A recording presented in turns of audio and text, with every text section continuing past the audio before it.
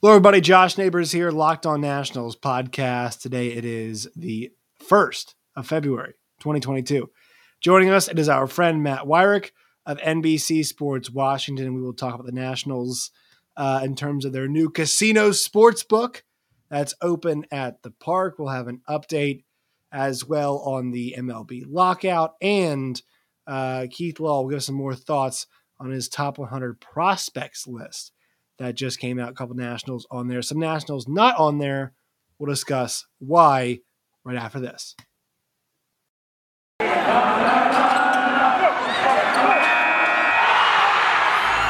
are Locked On Nationals, your daily Washington Nationals podcast, part of the Locked On Podcast Network, your team every day.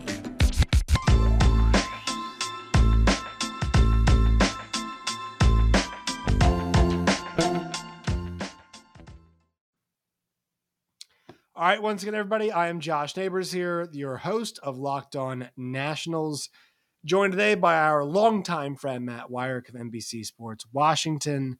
Matt, it is nice talking. It's been a little bit. How are you doing, man? Doing well, Josh. Thanks for bringing me back on. Yeah, just gritting our way through this offseason. Luckily, football has been exciting enough to keep us tied over for now, but that won't be the case come February 13th after the Super Bowl.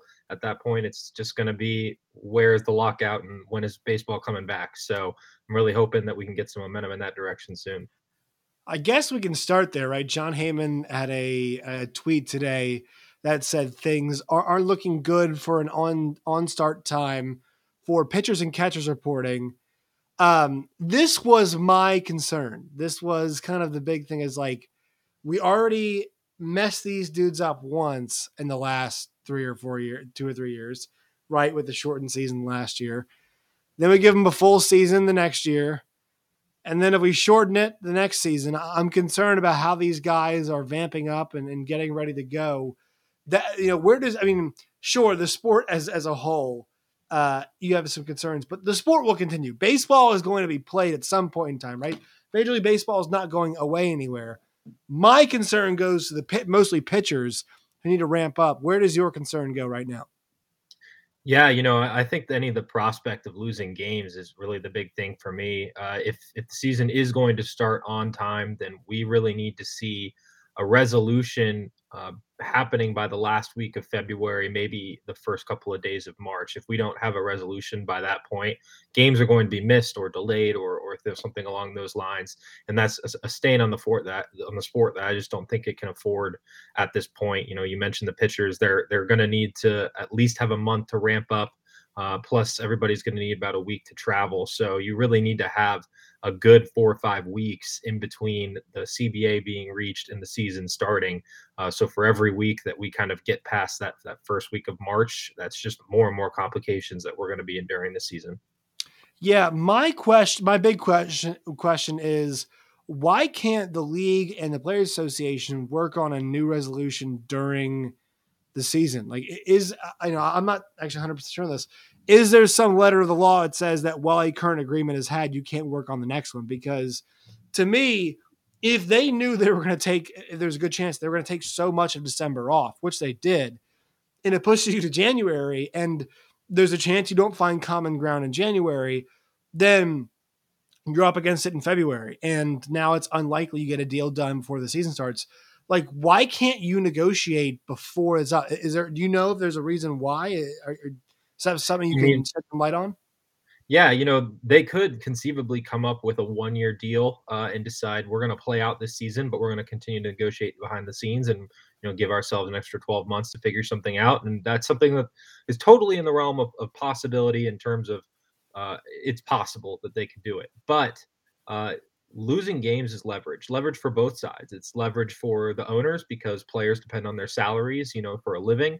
And it's leverage for the players because owners depend on the multi-million dollars, the gambling advertisements, ticket sales, merchandise, all that kind of stuff. Both sides are losing significant amounts of money. And both sides are going to be using that as leverage to convince the others to give themselves some urgency to kind of bend on certain areas that they want them to bend on. And right now is kind of where we're at with the standstill, is because neither side has really been willing to budge. We saw a little bit of leniency of both sides being willing to kind of come back from their initial ask for the first time. That was about last week. They were each kind of willing to take a step forward. But the negotiations that happened today, none of that was really occurring. And until we continue to see more momentum in that direction, I don't think either side is going to be willing to play out a season. Yeah, which is unfortunate. Because, you think about this, like both the players and owners lost games 2 years ago. And with that was, attendance and ticket sales and whatever. A lot of owners also lost that too last year, right? The Nationals, one of those teams that did not have full capacity for a decent portion of the beginning of the season. And now we're facing that again. And it's such an unfortunate thing for baseball because they do have some positive things going for it, most of the stars they have in this game, but they wreck all positive momentum they have. Part of that is the baseball writers. I'll say, I think for your and I's generation, seeing the Barry Bonds and Roger Clemens not getting in was generally negative. I didn't see a whole lot of positive responses towards Bonds and Clemens not getting into the Hall of Fame. And I also don't think losing games is going to be positive. And look, here's the thing. Those baseball writers who voted no on Bonds and Clemens are much closer to, the end of their term in this world than you and I are. I don't be morbid, but like that's how it is, right? We are the next generation, adult generation, if you will, of baseball fans. And look, I work with a lot of kids. I teach broadcasting camps, and the one thing kids are never itching to talk about is baseball. They're not. They're just not. So I promise you if Barry Bonds was playing right now, they definitely would be. But this is like the problem with the sport is like they routinely shoot themselves in the foot. And to me, it's like not just like, we're screwing ourselves up. It's more of like a failure to identify what's positive and then roll with it, if that makes sense, right? How do we identify what people like? How do we keep going? Yes, playing games is positive, generally speaking, but like, it kind of started to me when Rob Manfred made the comments about Mike Trout, saying, which he would market himself more. It's like, what do we do? What? Why are we saying this about our biggest star? Like that was kind of got the ball rolling. And now not playing games, especially when you have a generation of this crop of stars is younger than any crop of stars we've ever had. Juan Soto is young. Wander Suero is young. Fernando Tatis Jr. is young. All of these guys are young, and now you're robbing these young. Shohei Ohtani is, relatively speaking, a guy who's 26. So. Yeah, not like the most old guy in the world. We're just gonna rob these young stars of now playing time, all the momentum we had. Ohtani just announced yesterday on the cover of the video game. Don't rob yourself of time to market. That's all I feel like right now.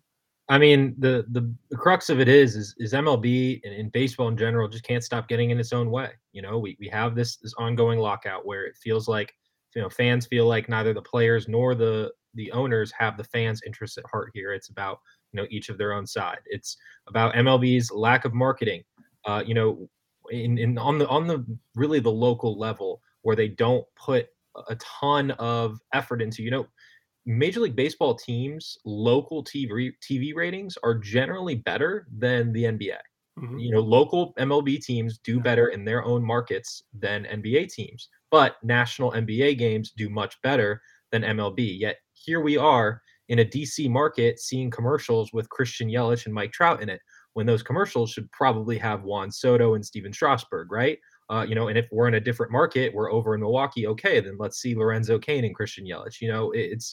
We're getting this blanket advertising across the country when, most fans in baseball identify with their local teams as opposed to national players and stars. And it's kind of a lack of understanding on MLB's part that it needs to step in. And, that's just the start of it. I mean, we talk about the 60-game season. They couldn't come up with they could have been the first sport to come back during the pandemic. And they could have played a lot more than 60. It could have been a lot more than 60. It could have been at least 81 games, and it would have felt like more of a full season, and it would have been a symbol, for the rest of America, that, hey, we're going to get through this pandemic, and, MLB's leading the charge, and they weren't even able to do that. So, the list really goes on of all the things that it could be doing better. Don't even get me started on getting kids more excited about the game and everything like that. But, like I said, it's just baseball getting in its own way. Yeah, it's bad. And here's the thing is a lot of their money comes from the local TV contracts. Now, the TV stations love it because it's so many hours of programming, right? It just eats up. I mean, you can put the pregame show, the postgame show. Now Masson did cut some of that stuff, but generally speaking, you can have like 3 to 4, at least 4+ hours of programming on a normal day, surrounded by your baseball team, which is great. And also you can show some replay. Masson shows a lot of replays too. So, it's just great programming for these teams. And to your point, more like a lot of the conversation around guys like Juan Soto, this was happening during the MVP chase. It was, empty calories, empty stats, where's numbers? No, if you'd known Juan Soto down the back end, nothing changed. It's the same player. This wasn't like, wow, Soto, they're not afraid, they'll pitch to him now because nobody around him. No, it was still the same thing. It was still standard. It was still Juan Soto. He's still great. The guy who was emptying walks in the All-Star game. Yes, exactly. The same fellow was down the stretch. Their offense actually is pretty good down the stretch. People don't realize this. But yeah, this is the problem they have. Like, is the inability to kind of star creation happens for them. Star, just endorsement and making those things roll is not. We'll talk about some future stars in a second. Quick word from our sponsors here. Today's show is brought to you by Built Bar. If you are starting yourself on a New Year's routine, let Built Bar be a part of it. Ditch the candy bar, grab the Built Bar. You guys can do it today. Go to built.com. That is built.com. Promo code LOCK15, LOCKED15, LOCK15 for 15% off today at built.com. All right, so 2 prospects of the Nationals on Keith Law's top 100. It was Brady House. It was Cade Cavalli. For Nationals fans who are upset, Matt, the big thing is like a lot of their guys can't be on there anymore, right? Keibert Ruiz has graduated. Josiah Gray has graduated. Luis Garcia and when Carter Cuban graduated a long time ago, but like all those guys have kind of graduated. That's why I would have liked to see Jackson Rutledge on there, right? That's a guy that I think we all believe maybe should be on there. Of that belief, but some of the other guys, the hopefuls, have kind of graduated already. Yeah, Ruiz is a tough one because if you look at the other prospect rankings, Baseball Prospectus and Baseball America, he's actually on there because it wasn't actually really widely known, and Baseball Reference doesn't even have it right, that he actually exceeded rookie limits last year, which is really a shame. He did it by 2 days. He was 46 days spent on the active roster, and 45 or more exceeds rookie eligibility. And only since 2020 have days in September counted toward that total. The Nationals, of course, called up Ruiz. I believe it was August 30th was the day they called him up. So it was literally just 2 days too many because he had already spent some time on the major league roster with the Dodgers over the few years. And it's kind of sucks for him because, he was kind of robbed of a rookie year, partially because the Dodgers were just so deep at catcher in their farm system. He was blocked by Will Smith. He had to basically repeat Double-A, despite the fact that he was probably ready to move on after his first season there. So he's been really just held down. I mean, he's been a top 100 prospect since 2018. That's how long he has been, a widely considered, top guy. Usually when you hit the top 100 list, you're probably, in and out of the list into the major leagues within a year or two. For him, he's just been year in, year out having to be stuck in the minors. So he'll finally get his first full season this year, but it will not be as a rookie, which is unfortunate because I think he had a really good chance to win Rookie of the Year this upcoming season. But the 2 guys that were on Keith Law's list, Brady House, Cade Cavalli, coming in at 46 and 48 respectively, which I thought was interesting.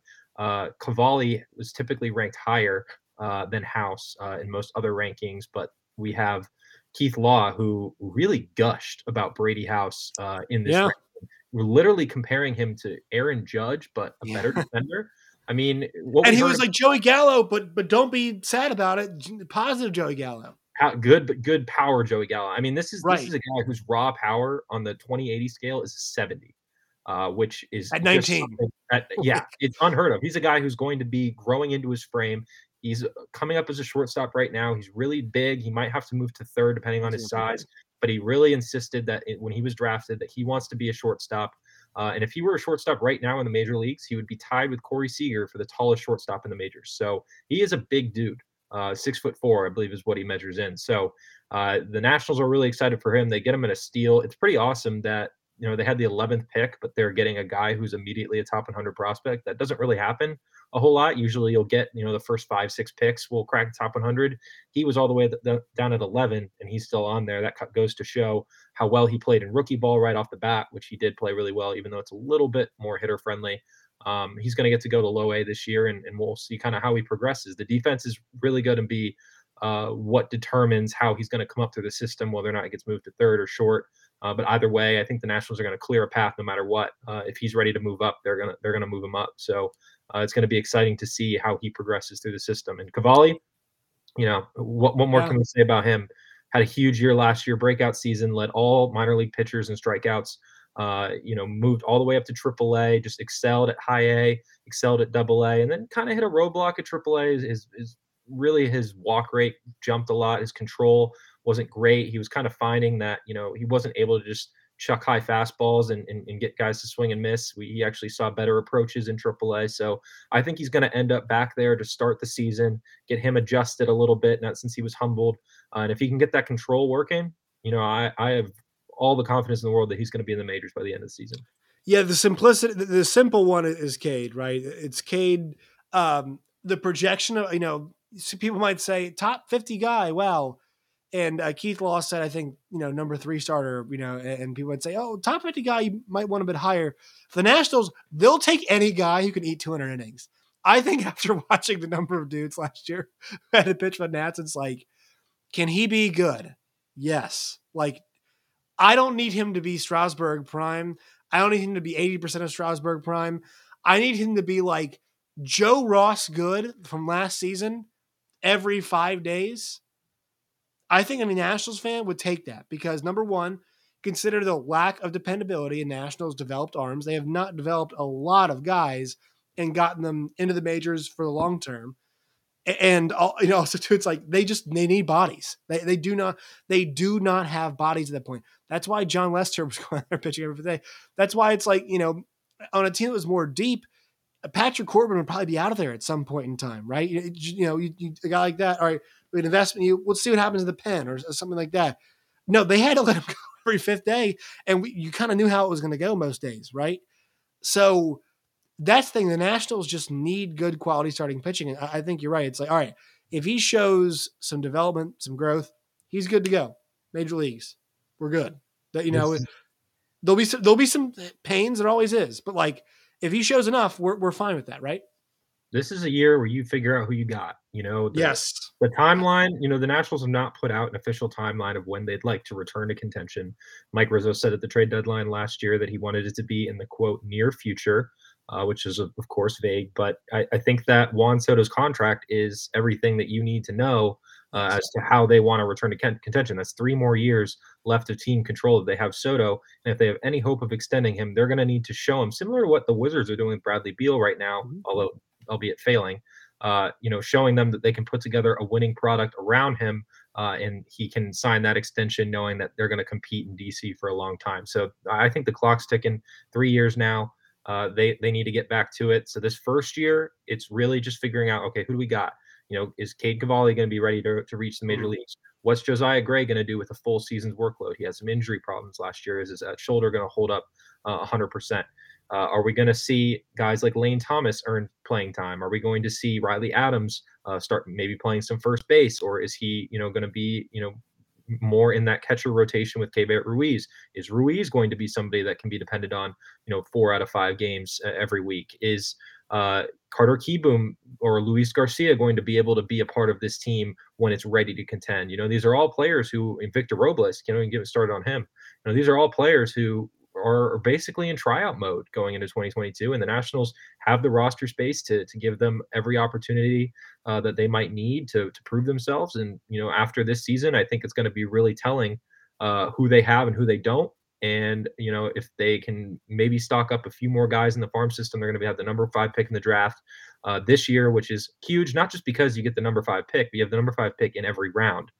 So, that gives you a chance to maybe, hit on your second, third, fourth round guys when, the Nationals are usually picking in the back half of those rounds and are running into a bit more problems getting guys who might be able to make it. So, figure out who you got, try to pad that farm system as much as you can this year.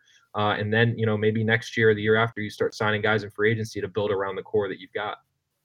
Yeah, and then Brady House, I want to know who's going to have the conversation with it. It's like, look, Brady, shortstop's not going to happen, man. I mean, it's just not. It's like that's going to. And here's the thing, it actually might be perpetuated by his hitting, right? There might be a situation where it's like, Brady, you're so damn good at hitting the ball that first base is yours. And I'm sorry, you want to play shortstop, right? People see him at third. That's the thing about House, though, is his defense is actually really good. He is very good, but like at that size, third base has got to be the consideration there. I mean, it's just shorter, smaller, more compact athletes work at short because of the return times. The ball's got to be out, it's got to be faster, and look like I want a guy who's longer to make those plays over at third. The guy who can kind of make that stuff happen from that distance from third to first, whatever it is.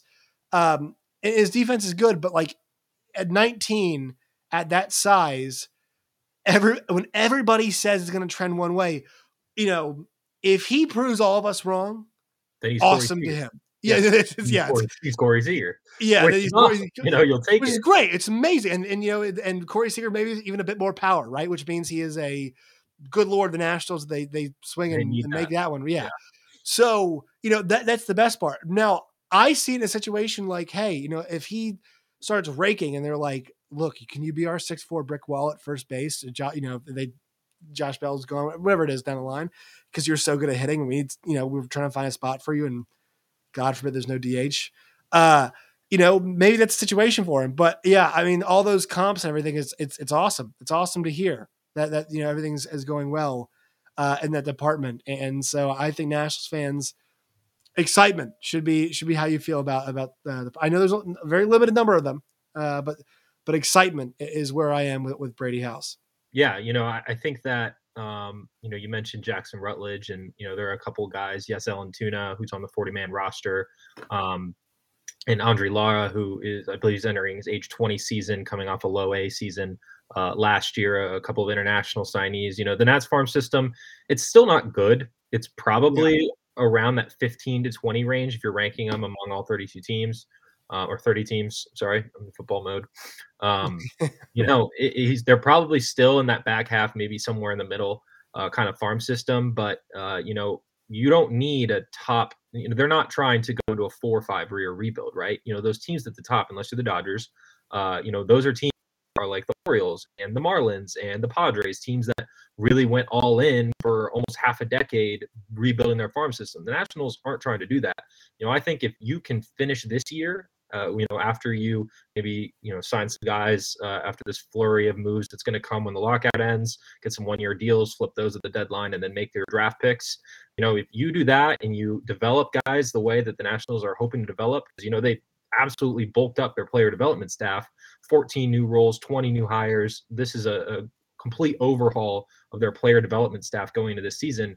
If you can develop a few guys, bulk up your farm system a little bit, and maybe be, fringe top 10, a top 10 farm system, that's kind of all you really need to be at, because you just are building up depth. The Nationals have proven under Mike Rizzo that they find value in free agency and trades. Mike Rizzo is as good as it gets at signing free agents. His misses and trades are few and far between.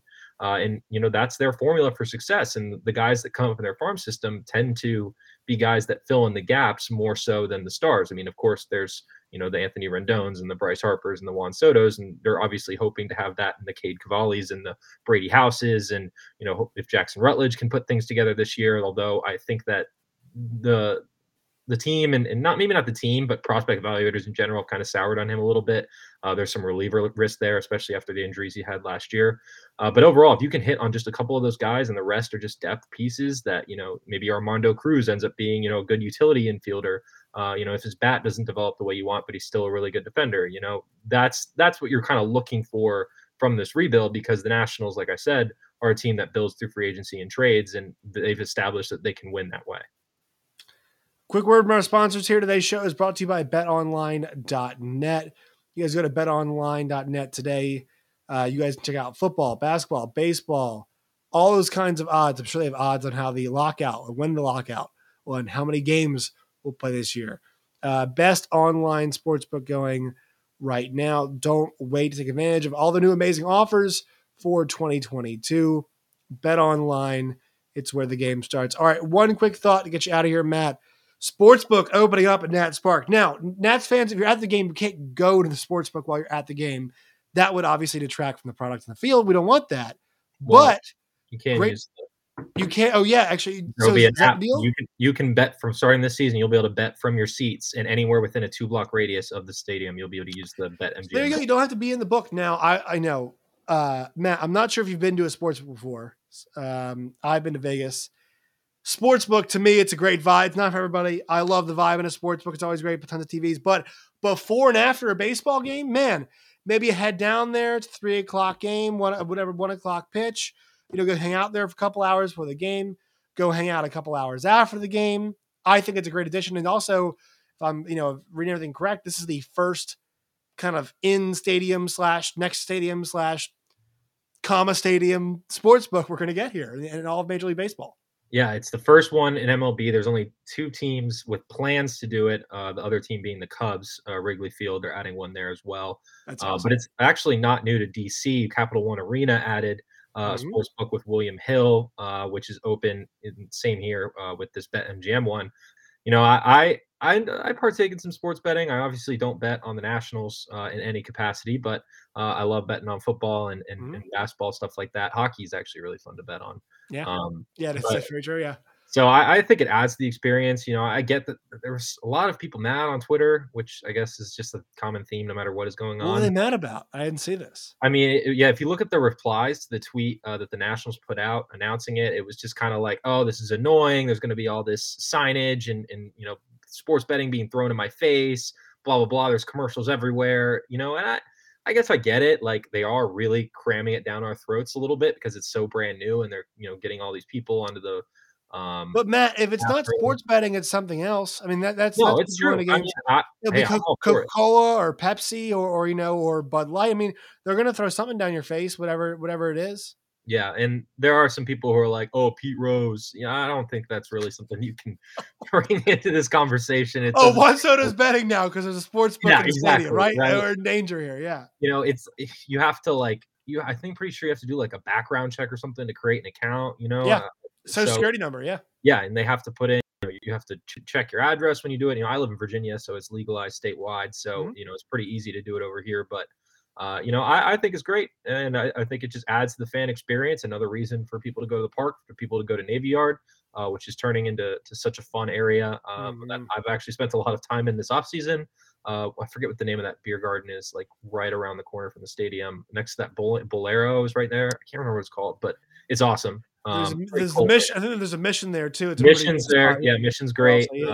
Highly recommend for brunch. What's the place everybody goes? I wouldn't say the Battery. It's next to Atlanta Stadium. The bullpen. A bullpen. Yeah. I mean, bullpen's great. Great. Yeah. When the Nats won the World Series, I spent the first half of the game in the bullpen. The only reason I left, I had tickets to the watch party at the stadium, so I went to the stadium halfway through the game because the screen at the bullpen was 30 seconds behind Twitter. And so I was refreshing on my phone, and I'm like, no, it's I had to go to the stadium so that it was live, and I could watch it from there. It was also pouring down rain that day, so. Now you can just go sit in the sports book, right? Exactly, right? Yeah, you could watch it in there, which it's all Nationals decked out. I tried posting a video. The Nats sent this video of like footage of going around. It looks nice. I was trying to tweet it out, but the file they sent was like not compatible with Twitter, so it wouldn't let me tweet it. So sorry, I was trying to give everybody a good access look at it, but the file was messed up. So they'll have to settle for going themselves, and it looks pretty awesome. So I'd recommend it. All right, Matt, plug all of your stuff. Just once again, let me know, everybody, I messed up his Twitter thing. There are not 2 ads. Two ads. By Matt Weyrich. That is an error. Matt, where can people find you and your work and all of its variety? Yep. You can find me on Twitter at by Matt Weyrich. DMs are always open. Feel free to shoot me a message about whatever. And you can check out my work at NBCSportsWashington.com, where you can find my latest stories, including one on Keibert Ruiz and the new wave of catching prospects that could be changing the game and maybe bringing some offense to the catching position that we haven't seen in recent years. So go check that out. Catcher is red hot right now. I love it. Oh, yeah. I love how red hot. My stock now. Way up. The boys who squat and just take a beating all day long. Now it's love my it. time to shine. Yes, it is. You guys can find me at Josh Neighbors _ it's right there. Find the show at LO_Nationals and find it on Twitter or find it on YouTube and also wherever you guys get your podcast. Matt, we always appreciate your time, man. Thanks. No problem, man. Thanks for having me.